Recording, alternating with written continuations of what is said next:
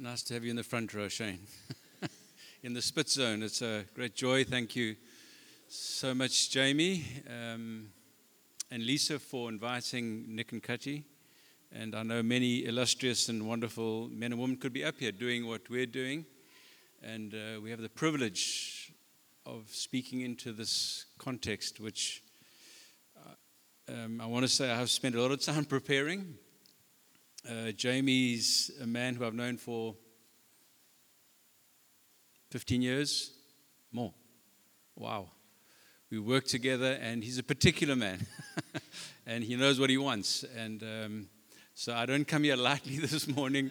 I don't come here cheaply or on a wing and a prayer. I'm not boasting, I hope, but I have prepared, and I'm trying to play into my gift. It would be helpful, I guess, if I can do that.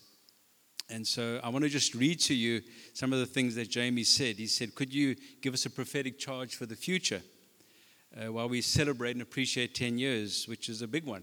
He also said that God would open our eyes to the next 10 years of Harbour City. And we've had many injunctions and words. So who here can see? Is there anybody in this room, in this church, perhaps a friend that you can see? That's the prophetic gift. You can look, and he may give you a piece of the puzzle. Would you perhaps share that with Jamie and some of the members? What do we need to wrestle with and engage with for that reality? This is what Jamie put in his message to me. So what do you feel that we need to do? Because it's going to come with a bit of wrestling, amen, a bit of intercession, a bit of pouring out your life, as everyone has said, all these wonderful commendations and recommendations. The next series of this church will be the church that Durban needs. Okay, good. And then Jamie said the church that the world needs. I think, wow, now that's an interesting one, because we often live in our little bubbles, in our Pinetown bubble or our Durban bubble or our Costa Mesa bubble or our Peter Maritzburg bubble. But what is the church that the world needs? And I love that. What is the church that we need? Okay, Durban, the world, and we. And what does this church need to become? And what part could you play in that? It's good to be a prophetic people. Often people just like say, okay, what's happening here? You know what's going on? But then God sends people that can journey with the others to make it become what God wants it to be. Isn't that wonderful? Not just the church that I want. Many people come even to a Red Point, which is tucked away on the other side of Pinetown, and they're looking for something, and I meet them, and they're like looking around to see, is this good for us? For me, that is, I never say it because I'm trying to be a nice guy, that is anathema. we come somewhere because God has sent us, amen? And it's normally going to be an outpouring of our lives. So what's the church that Jesus is building? What is that church? And how do we build into that? And so what I thought I would do, because it's your birthday, I would love to bring you graces and blessings and gifts if I could. And the best way I can do that, I don't know how God sows.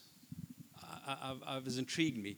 I don't know when he sowed seed into my life. I don't know when he sowed seed into Cutty's life or the Mills' lives. But mysteriously, somehow, someplace, when you saved or along the journey or this morning, the great sower can sow seed. And you wouldn't even know it. Sometimes, you go to a field and you've seen tractors and people working, and then another week goes by and you might not have noticed, but the sowers arrived. And when the sowers are gone, nothing's different. It's like just the same old field. But it's a very significant time. I wonder if God would be kind to you this morning and sow some seed into your life, some blessing, some anointing, something, amen? The church is a called out group of God's people gathered together, worshiping, yes, for the display of his splendor. It's in my notes. I'm glad I'm tracking with all the voices to display his splendor. We're a light to the world, okay? So we receive that light. And so the church becomes healed and she becomes whole. And there's all nations to what we do. We know that. There's a plan of redemption, salvation. We become his holy community. We become a kind and a generous and a loving. We're recipients of forgiveness and embrace. And then with all that laden in us, we go out. That's the whole plan. The disciples came, they were like fractured, opinionated, wanted fancy positions, sent their mothers to ask, can we sit to your right and your left? And Jesus poured into them, and he filled them, and then he said, go out. And so out we go, passionately, strongly advancing his kingdom. Yet she is a bride in waiting. She's sent, yet she waits. She calls with the Spirit and the bride say, come, waiting his return. And as Kati says, and I agree, she is utterly dependent upon prayer. I think as a movement in our early years, we were cheap on prayer. We were light on prayer. And it'll cause something to happen for us to begin to dig the wells of prayer. And people even have been sent to our church that have taught us how to pray. In fact, I trust if people say, what is the thing most about Red Points or Harbour City, be great to say, prayer.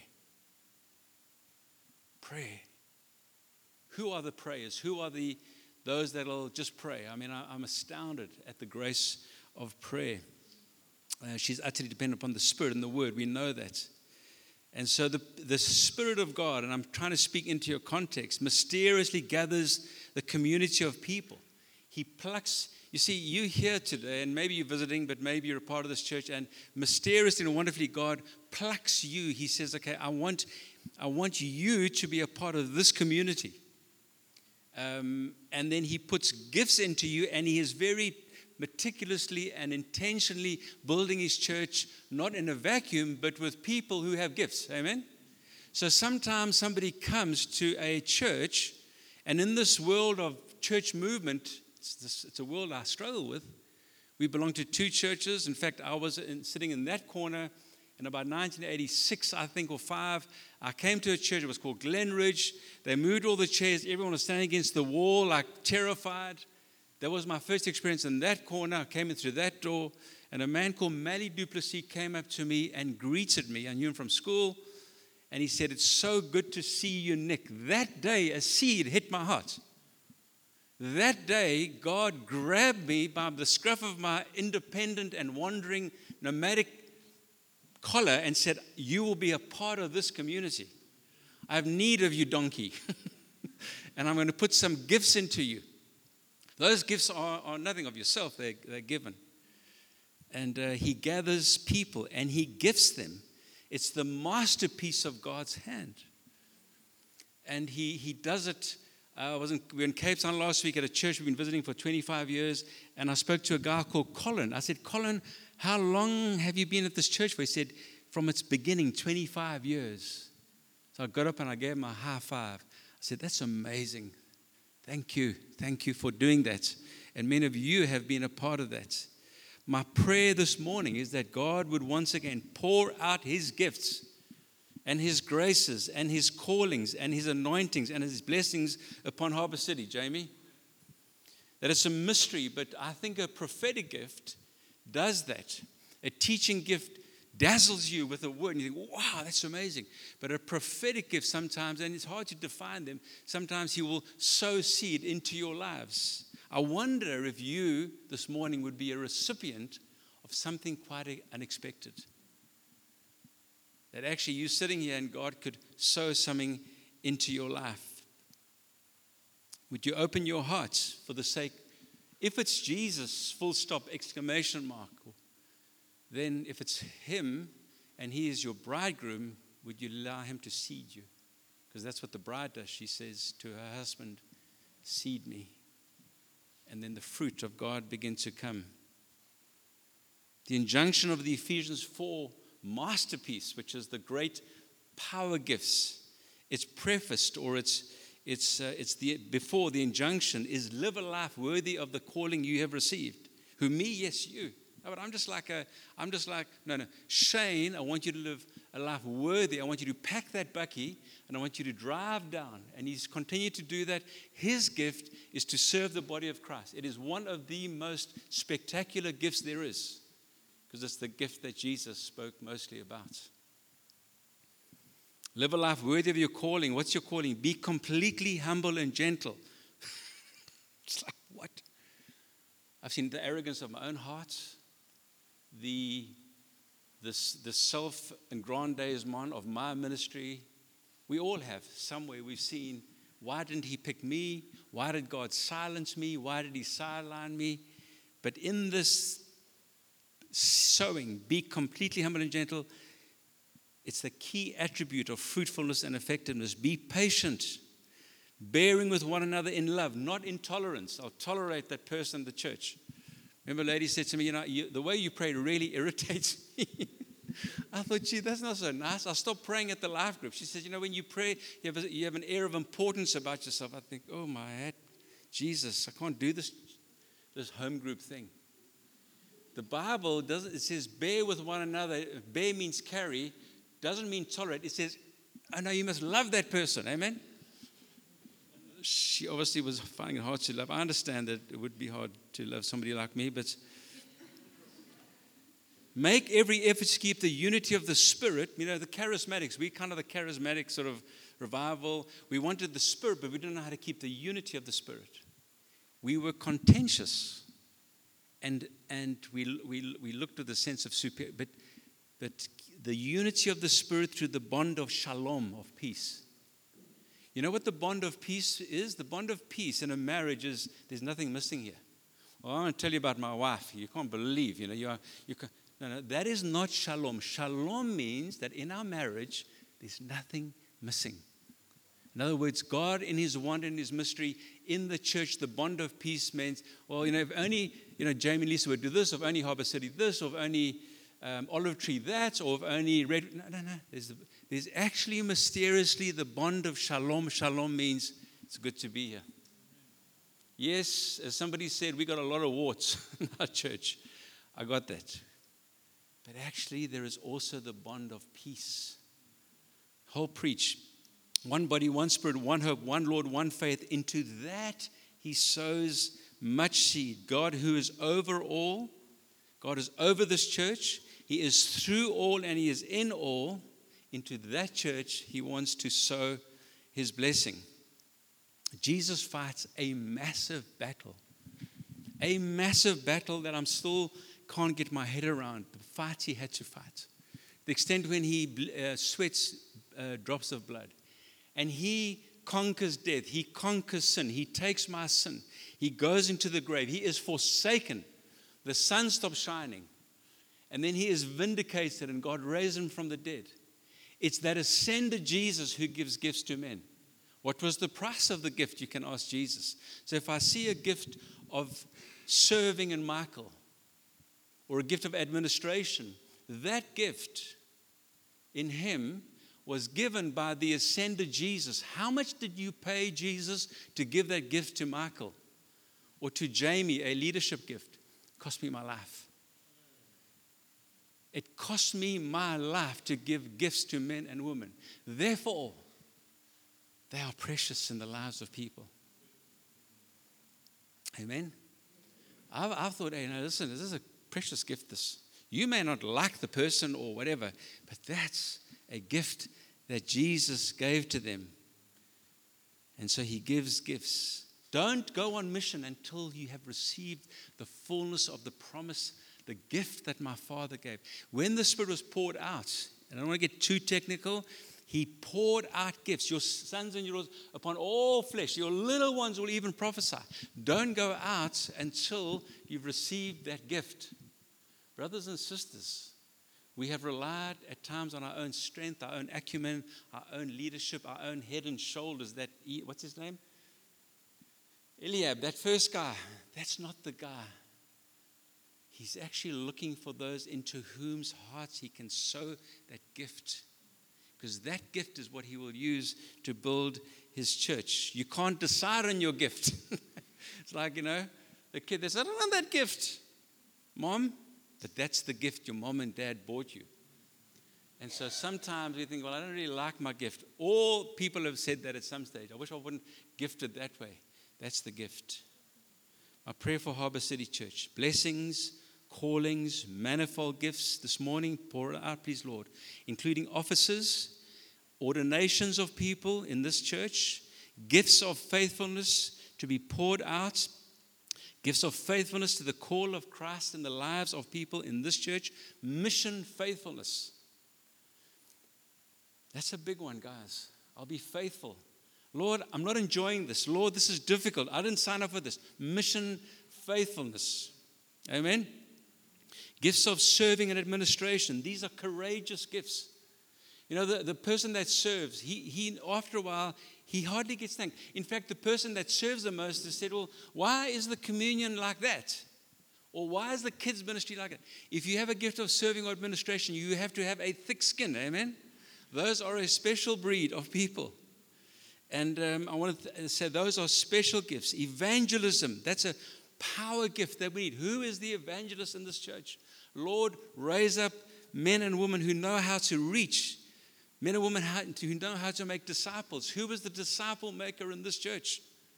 Who'll open the Bible, you don't even know you're doing it, but you've gathered a couple of people for coffee, and you've opened the Bible, and you're sharing, and suddenly you're making a disciple.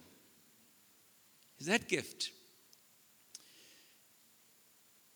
Teaching gift, governmental gifts. That's what's needed in this church. Is anybody sticking their hands up saying, yeah, I'd love that? You can show me your hand. Is any gift that you're saying, Lord, well, at least I'll open my heart. At least. As Shane said in the video, it's you, Jesus. I'm the servant. Open my heart. Stick it in, Lord. Sow into me. That people feel secure in the church because you're here. Your doctrine is good. Every time they phone you, listen, I've got a problem. What do you think? You've got sound doctrine. There's good marriages. There's integrity. There's gifts of wisdom and knowledge in a complicated world. Amen? Sometimes life's so complicated. I think, Lord, what do you say to this person? And next minute, I know what to say. Gifts of wisdom. Gifts of words of knowledge. Leaders know what they're doing. Hospitality gifts. What a gift. A hospitality gift. A hospitality gift is not just making good food, even though that's helpful, but it's a gift of kindness. It's a gift of warmth. It's a gift where Martha, who gets bad press by Jesus, by the way, Mary and Martha, she opened her home to Jesus, not Mary. You read the story. She says, no, she did. But she was so grumpy, man. She was grumpy. She was so grumpy. She said, Jesus, sort my sister out, please. She doesn't want to help me. But she opened her home. Warmth, graciousness. It's a mercy gift. It's a care. It's a friendship. It's an inclusion. The Lord said, Nick, I want you to open your house. Nick and Cutty. It was probably because of my wife more. And then we invited somebody that came to Glenridge for the first time. And we thought, yeah, we're going to do what the Lord wants us to do. So we invited them. And he said, hi, you want to come to our house tonight? First time at the church, they said, oh, well, what's happening at your house? They said, no, we're having soup. So he said, okay, just what soup? So I said, stand by. Cutty, what soup we having? And I think she said, it was probably butternut, eh? Don't like butternut myself. So I said, chicken. He said, just stand by. No, we won't come, thank you. I remember thinking, oh my, no. That was a good one. But my name is Hardy and I have a thick skin, so I think we invited them the next week and they came, babe. They became elders. Good elders. What's the point? You know what the point is. Prayer gift that can move mountains. Words that confirm what God is doing. Healings. Who has the gift of healing? Who can go to a hospital? If it's not a physical healing, it's certainly an emotional healing. Gifts of faith. New bold projects that God will ask this church to do. He will speak to the leader, but he will also speak to others. And the leader will say, that's amazing. Because I was praying and I didn't know, but you confirmed that. Pastoral gifts. Teaching, caring, finding gift that you know how to find somebody. You can look for them. Helping gift. What about the gift of oversight? the guarding gift, the governmental gift, the peace in the church, the Isaiah gift. Lord, pour it out. And if that little Benjamin, who now, he's a different child, you know that the church will suddenly, in 6 months, because there'll be a plethora of gifts, and the rains of the Spirit will come. And I would love a drink from your bottle, please, Kati. Gifts of, or any, maybe I'll have some juice, some communion. I didn't have enough. Gifts of oversight and government, leadership gifts. Thank you.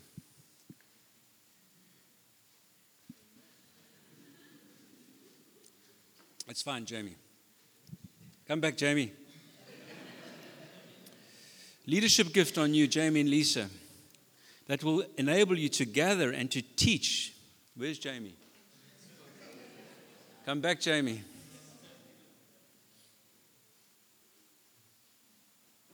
A gift that you can lay hands on future frontline leaders, like Moses laid his hands on Joshua. Father, pour out the gifts. If you're visiting here this morning, pray with me. Father, pray with me now. Father, Holy Spirit, pour out your gifts, manifold gifts, all the gifts, the needed gifts. Give us a glimpse into the church you're building and pour out your gifts to humble people, teachable people, people that have got a heart after you. A profusion, please, Lord. And the last point, thanks, Jamie. And the last point, thanks. Wow, even us. Things are looking good here. You're going to join, Jamie.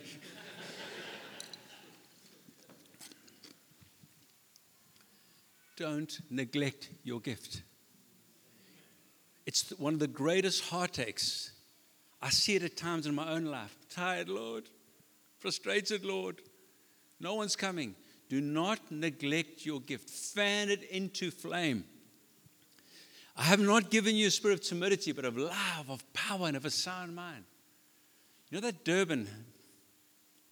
I was I think in Cape Town. This old timer came up to me. Yeah, beautiful lady. She said, you know, God did something in Durban. We were just reminiscing about people and events. She said, you know, God did something in the greater Durban area. That, you know, the enemy came back into the city and he gave it a bit of a hit. But I want to say this to Harbour City. God is going to move again. He may not move like he did last time, but he will move again. Are you ready? Don't be timid. Love, power, and a sound mind. My first point was God wants to sow seed. Will you be a recipient? Will you fan into flame that which is in you, and will you receive more? My second point, I've only got two. It's around the mission or the charge. Switching, if I can. Wholehearted, I want all of you. I've said it since I felt God gave it to me when I was saved. Tell people I don't do part-time love. I want all of it. I don't do lukewarm. In fact, he said it to the church. Now, that's a tough one, and I hope I'm being gracious this morning and not tough, but I don't know what I would do with a wife that says, whatever, but we got a piece of paper, but you sleep in that room, I sleep in this room. Yeah, we'll tell the kids we're married, but love's gone. Don't do part-time love. I want you to find out who I am. I want you to gaze upon my beauty. I want you to display my splendor, but you can't display my splendor unless you know how splendid I am. Therefore, fix your eyes on Jesus, okay? So we live wholeheartedly. We receive the gospel. We're transformed by it. Lives are changed, and all the good things I've mentioned. But life comes to us on its way to somebody else. The moment the life stops, the life is dams up in you. The moment it's like about me and how it's good for me, it's gone. It's like driving from Pietermaritzburg down to Durban. Somebody stops off at Cowboys Hill and visits us. It's the gospel is saying, Nick, actually, we're not going to stop with you, but I've popped in to see you, and I'm on my way to Durban. Let's say that metaphor. So life came to me. I received it, worship God. Now it must go to somebody else. If it doesn't, I've been watching this for 45 years. It seems to dam up. You know, the church. Have you read the news lately? But the moment life stops flowing through us, the story of Jonah is a fantastic story. I am Jonah. You're not, just me. It shed light on the kingdom being dammed up around us.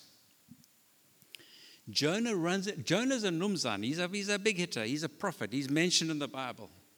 He's a serious guy. He loves God. He's called. He's got an office, okay? But he runs into trouble when he stops that which God gave him to give. He doesn't want to give it. It stops flowing. It stops going to others. He's happy to do ministry on his terms. Amen? I don't know if Jamie and Lisa expected to take over the church from Grant and Michelle, but they did. We were on our way to Cape Town. God diverted us to Pinetown. Somebody said, it won't be a fit for you and Kati. I thought, what does that mean? That won't be a fit for you. Explain. Well, we know what we mean. So Jesus, when he came down from heaven, was it a fit for us? We were wretched, pitiful, blind, naked, poor, sinful. It wasn't a fit at all. That's why he came, to refit us. He was happy to do ministry, this man Jonah, on his terms. But he got an unexpected assignment. So he rebels and objects spectacularly. We know the story. But God pursues him with a storm and a fish. Sometimes God sends a storm and he sends that fish to catch us when we go over. It's an interesting one with how God works. In this case, I'm going in the opposite direction, God. I don't agree with your assignment. I've heard many times, I can't do this anymore. I don't know what God is doing. Prophets are not immune from idols. Christians are not immune from idols. We have little idol factories. How do you know, Nick? Because I got a little idol factory. In fact, in the church, idols are prolific. In Eden, an idol slithered in. Eden, perfection. The best church will have, did God really say? And so the word of the Lord came to Jonah, son of Amittai, go to the great city of Nineveh, Syrians, headquarters of the Assyrian bastion, that cruel, huge nation. Go to the very epicenter of that place, Nineveh, and preach against it, because its wickedness has come up before me. That's the mission. Cheers, but it's like, off you go. We know in 2 Kings 14 that Jonah had prophesied to this king Jeroboam. He had prophesied good things. He had prophesied that God's going to restore your boundaries. God's going to be good to you. So Jonah was a prophet that liked the sort of the positive prophetic stuff. He was the guy that said, no, we got to win, And so he was a winning prophet. You could say. But the other prophets, Amos and Hosea, were prophesying against this corrupt king and his administration. But Jonah had said good things. You can go and read that in one of Tim Keller's books. He puts it out very well. And so how does he process this mission that I've got to go to the enemy of Israel, who has been an arch enemy of Israel, who has done, who takes a tribute from them at the time and has gone to war with them, and God has used them to bring judgment. Now I've got to go to them and actually preach the gospel to them. It's crazy, isn't it? Very difficult. He stumbles at this assignment. And by the way, don't just do it from Israel. I want you to go there physically. I want you to go. Prophets didn't do that. I know you know the story well.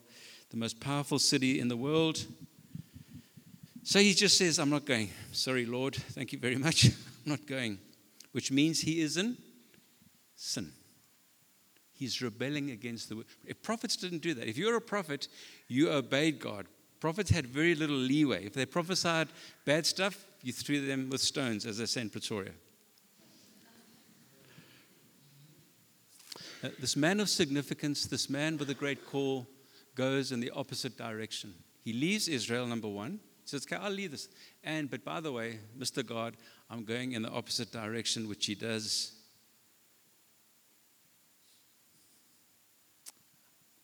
I'm not going to get those people saved. They're horrible people. You know, when God says, I want you to show kindness to your enemy, not a chance. That person has hurt me. They've injured me. They've said things about me. I will not. It's often, actually, God sometimes asks us to do things. Lord, you can't be serious. I want you to humble yourself. God was reaching out to Israel's enemy, and Jonah was not happy. He knew an eye for an eye. He knew that God said, I will destroy every enemy of Israel. He gets this message, go to them. Pride, it's religious superiority, grace for himself, not grace for others. If it accords with my preferences, the way I see church, somebody said we must have the best kids ministry in the Greater Highway area. Why? Why? We're here to serve. We must have the best coffee. No. We need the best Jesus. We need Jesus in the house. And I know that Jesus is not the God I make. He's the God that actually offends me. And at times, he calls me to things. He didn't want to see them saved. But God's saying they don't know their right hand from their left. What's the project in the city? And what's the new virgin territory that God's going to send you to, Jamie and Harbour City? There are new regions. There is a city that needs something that hasn't been seen before. This city needs something that hasn't been seen before. There's a lot of repeats of the old going on here. I believe that God wants to do something new in the city. Jonah was a prophetic man, so he had a sense, I'm not going because I know this God. I'm not going to go on this assignment. I don't agree with it. So it says, Jonah ran away from the Lord and headed for Tarshish. He went down to Joppa. He found a ship. He bound for that port. After paying the fare, he does the deed. He sailed for Tarshish to flee from the Lord, the Bible says. I want you to go alone to a powerful, violent, godless city and preach against it. What were his options?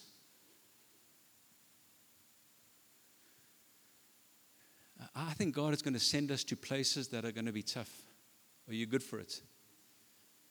We're going to live once. You live once. He's going to send us to places, I don't know, Lord. What were his options? Surely they're going to kill me. As I walk through those fortified gates, significant city. You said what? Just put a spear in that prophet, that enemy of the Assyrian people. Just those people are impossible. Death, number one. Point number two, at least incarceration. They'll jail me, put me in stocks, put me in the dungeon. A good one would be just banish him, kick him out the city. So this is the prophet thinking, what's going to happen to me when I go? And point number four, the unthinkable, that they would repent. We like to go where we know the predetermined results. I want to go to the city. I want to do this. I want to do that. I want to start a life group. It must grow to 20. I'm amazed at the call of Abraham, because God called Abraham and says, Abraham, I want you to go to a place I'll show you. I'll make you into a great nation.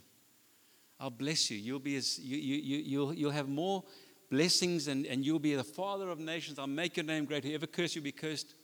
Well, that can't happen in the wilderness, because how can I be made great in the wilderness? Best I stay here in Haman, or wherever he was. Where's it? Ur of the Chaldeans. Best I stay there because I've got a family. I can become great. I'm known. God says, no, you go there and I will do that with you. Isn't he a God of opposites? Sometimes God's saying, I don't know what you're doing, Lord, but I get you.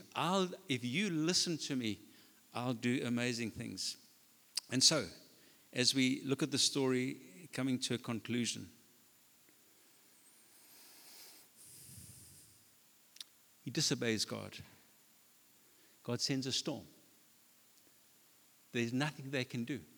There's nothing they can do, because God is serious about his people. He's serious about his church. They reluctantly throw him overboard. Throw me overboard. The fish swallows him. There's this incredible prayer I would encourage you to read if you need some homework to do. It's in Jonah chapter 2. It's a beautiful prayer. In my distress, I call out to the Lord. He's in the belly of the fish. He's got seaweed. He's kind of, I'm sure, drinking some slime. Some other little fishies are swimming around in the tummy. I don't know what it's like down there, but it's not fun. Those who cling to worthless idols, you see, worthless idols stop the mission, forfeit the grace that could be theirs. What grace, what gift, what blessing has God given me that I could forfeit if I cling to a worthless or an empty idol?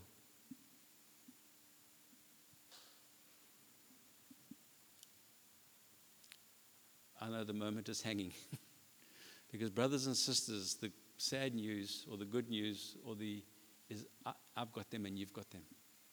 We have these little preferences. If this man could have them, if Peter the apostle, who had the vision of the sheet 3 times, still in his heart said, no, I know God wants the Gentiles, the Goyim, but actually he has to be rebuked because he is a hypocrite. If that could be Peter. If Isaiah could say, whoa, whoa, whoa, whoa, and then he says, I'm a sinful man. I'm the same as Isaiah. I'm the same as Peter. If a prophet could come to a man and say, God did this, what should be done? He said, no, you must kill that man. Or you must pay back 4 times. And the prophet says, no, you're the man. It's okay. We're in good. Give me a smile, somebody. We're in good company.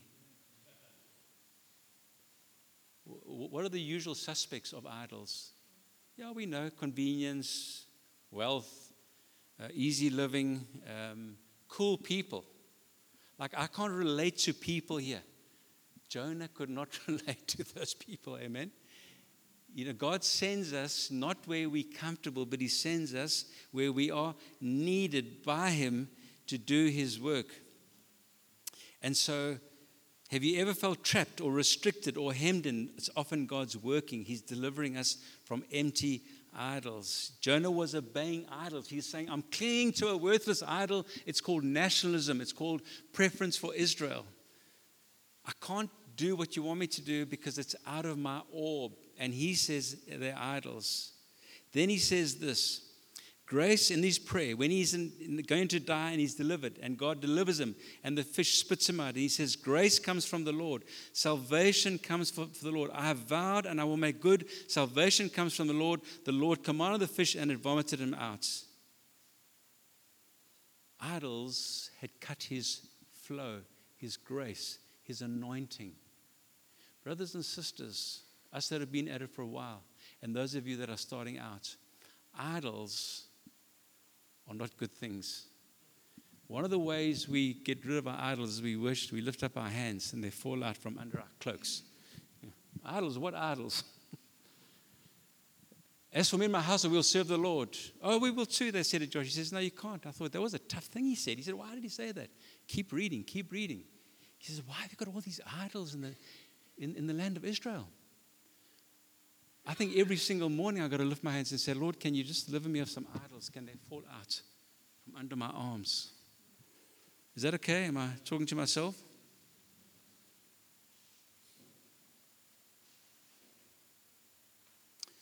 So he says, God's good. God's wonderful. And then he goes and he preaches. And what does he say? Where is it? He says, 3-day journey. I think on the first day he begins to preach 40 more days, and they repent. 40 days, you got 40 days, and everybody repents. Isn't that amazing?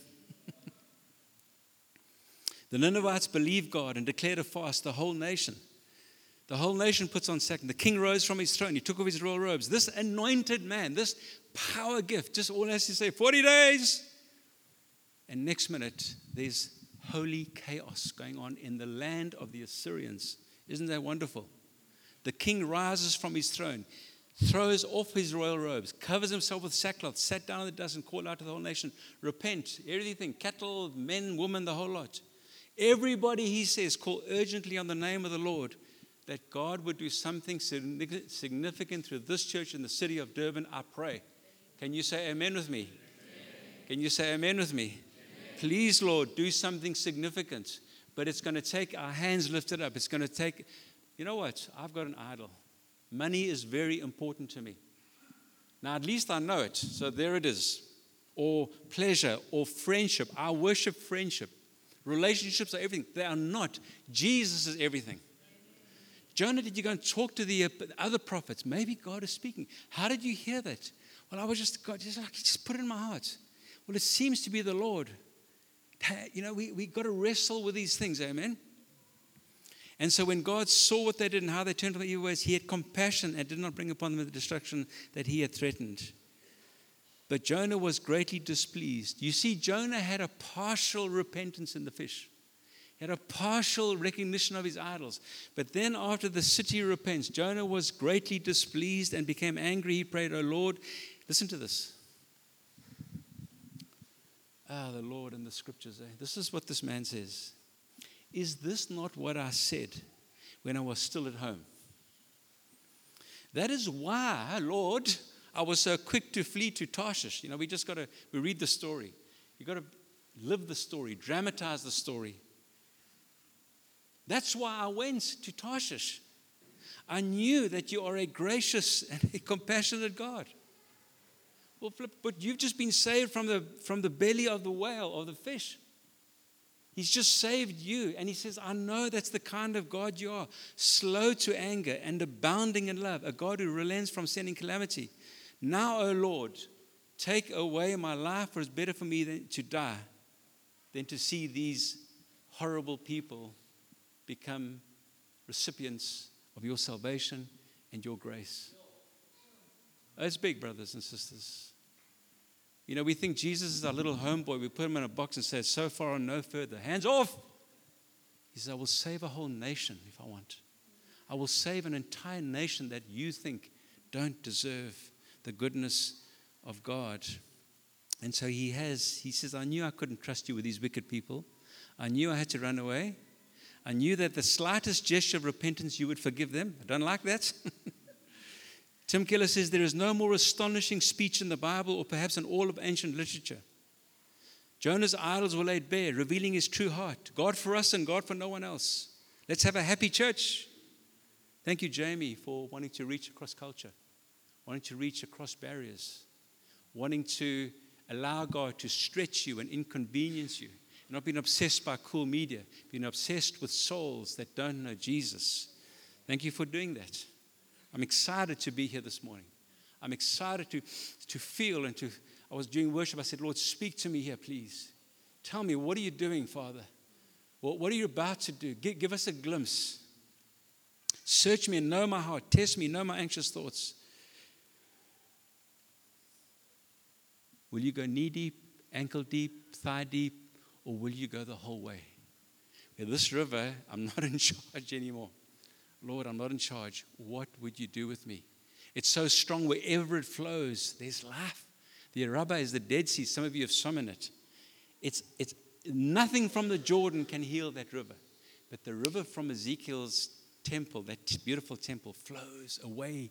And as it goes to the broken and to the lost, fishermen of all kinds and the trees for the healing of the nations.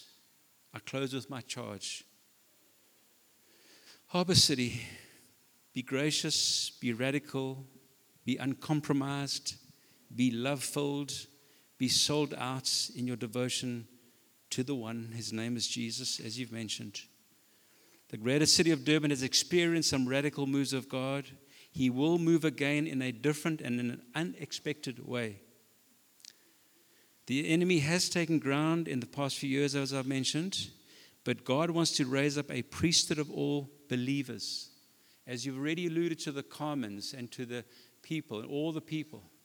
I remember coming here in the early days and the exhaustion of Sonia and the kids ministry teams, and I could see, but as I was stretching, and I remember Grant saying, ah! You get to Red Point and it just happens. Hey, Mike, now somebody's doing it. Priesthood of all believers. I think you're really good at that, Jamie. Jesus loves his church. He will establish her. He will love her. He will grow her. He will make her beautiful. Will you arise, Harbour City, with lips and lives red hot with the burning gospel, a radical gospel, not the compromised gospel that's in the... A harvest awaits you. Gifts are being poured out even this morning. Power from on high will descend upon you. You preach and I will save. You lay down your lives and I will build my church. Go up the mountain to hear my word. Can I repeat that? Don't stay among the people all the time because they will seduce you. Go up the mountain and hear the word and come down with a burning heart and a burning face with the word because the people need that word. Somebody go up the mountain, please. Somebody shock me. Somebody save me on Sunday because I'm sinning and I'm in trouble and I need a word of God to cut me. I need it to pierce me. Amen. I need it to burn in me. I need it to cut away the dross and the rubbish of my life. Would you be a prophetic church that will herald, radical, be hated, yet see the glory of God all over you? Go up the mountain to hear my word. I know you like to go up the mountain. Take some young men with you, Jamie, or some other men with you to become disciples. The fields are ripe unto harvest.